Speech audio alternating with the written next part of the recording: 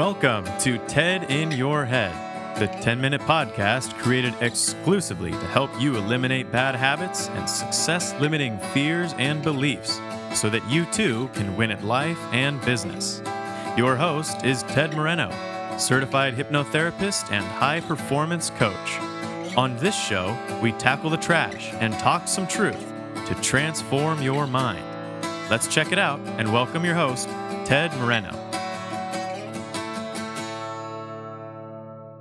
Hello there, and welcome to another episode of the TED in Your Head podcast. I'm Ted, your host. I'm a hypnotherapist and a high performance coach. Been doing this for a long time, like my job.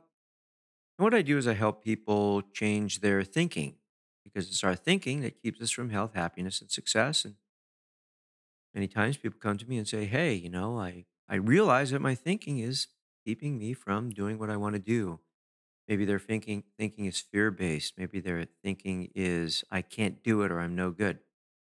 As a hypnotherapist, I use the tool of hypnosis to work at the level of the subconscious mind to remove these old programs. So if that sounds like something you're interested in, if you're ready to hit the ground in 2021 running and making something happen, then I'll tell you how to get in touch with me at the end of today's podcast. For now, we're going to get into today's show, which is about the fear of death. Now, you might be asking yourself, fear of death? Holy mackerel. It's Christmas time, man. What are you talking about that for? Well, I've been getting a lot of calls from clients about the fear of death, particularly because, it's in the news every day. People are dying because of this pandemic. So many people are worried about their own health, the health of their parents. And yeah, everybody has a certain fear. And so I wanted to talk about the fear of death. When I was 5 years old, I asked my mom if I was going to die. And to her credit, she gave me the straight scoop. She said, yes, you're going to die someday.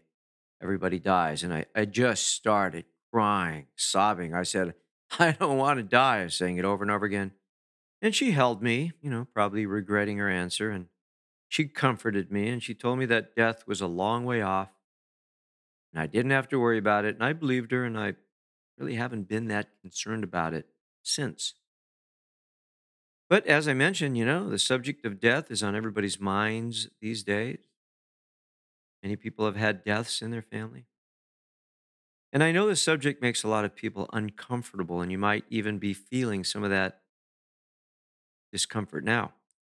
The eminent psychologist Carl Jung said shrinking away from death is something unhealthy and abnormal, which robs the second half of life of its purpose. However, in our culture, we hold a great fear of death and shrink from it because some of our most difficult moments of pain and loss come when we are confronted with the death of another or the prospect of our own.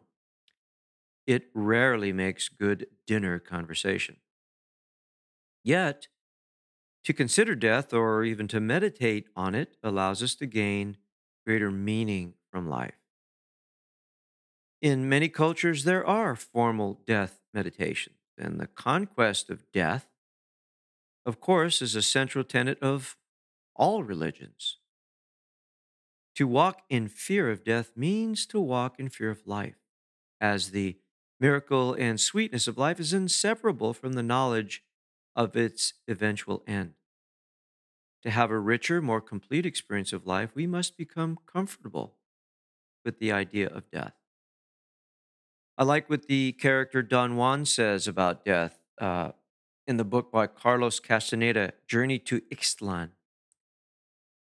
He says, and I quote, death is our eternal companion. It is always to our left at an arm's length. How can anyone feel so important when we know that death is stalking us? The issue of our death is never pressed far enough. Death is the only wise advisor that we have.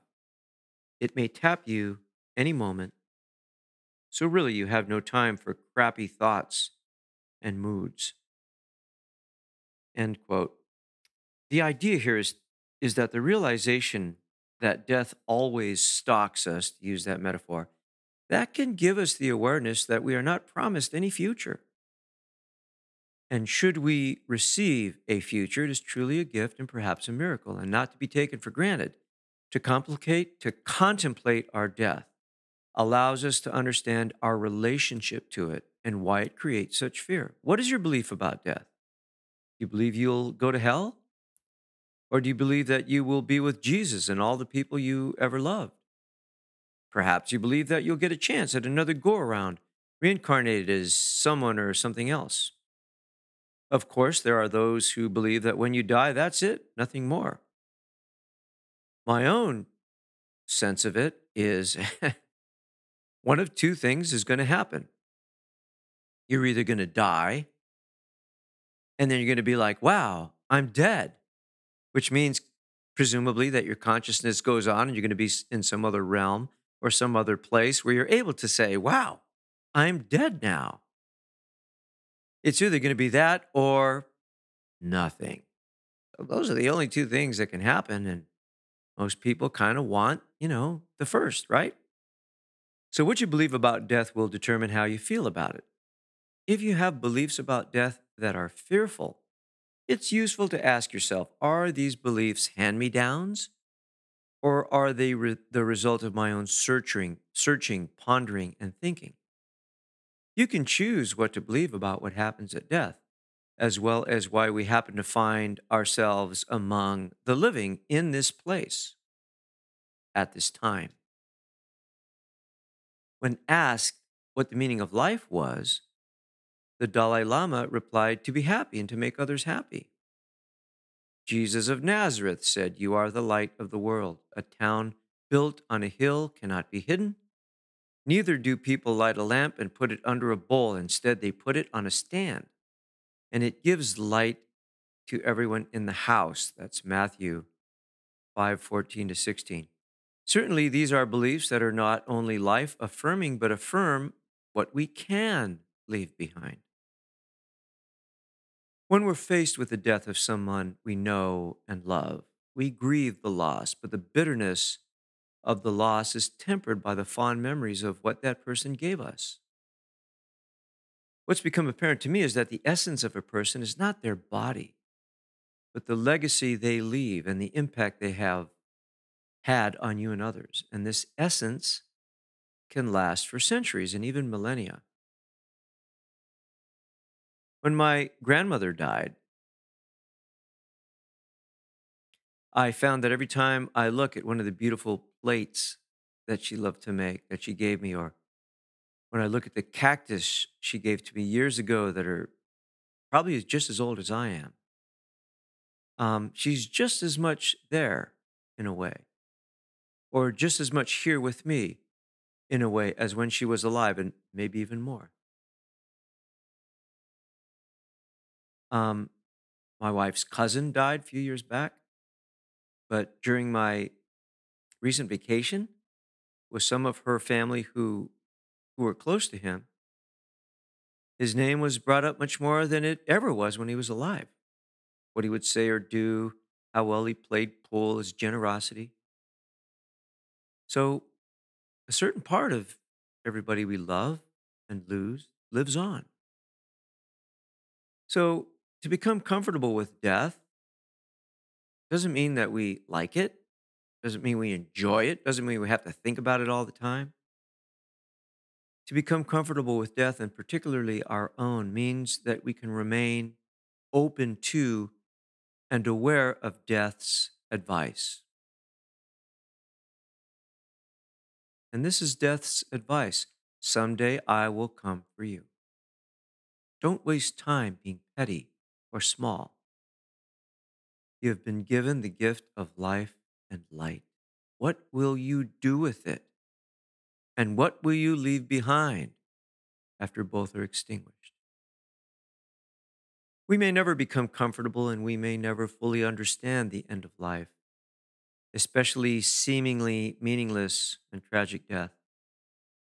Should we choose to contemplate or seek to understand the subject, we do so acknowledging that it will be a lifelong contemplation. And our understanding of it will be informed by our own inevitable experiences.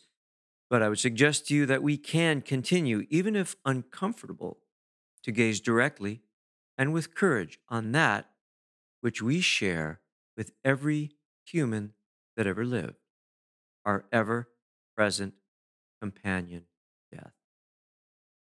I hope you got something from that podcast. And if that's something you want to talk about, or if that's something you want to work on coming more to terms with, tedmoreno.com is my website. Click on the contact menu. Tedinyourhead.com, that's the page on my website where you can learn a little bit more about how to consume my podcast, and you can actually listen to previous episodes. And I'm on all the usual social media outlets, so drop by and say hello. I'll leave you with a quote by Carl Jung, and I just love this quote. He said, "As far as we can discern, the sole purpose of human existence is to kindle a light in the darkness of mere being." Thank you so much for listening. Take good care of yourself, and we will talk soon. Goodbye. Thank you for joining us on today's episode of TED in Your Head. If your bad habits and limiting fears and beliefs prevent you from achieving the success you want, it's time to take out the trash, talk some truth, and transform your mind. To learn more about how TED can personally help you win at life and business, visit www.tedmoreno.com. That's www.tedmoreno.com. Thanks to Dimitri Rosti and Isaac Taylor for their help in producing this podcast. See you next time on the TED in Your Head podcast.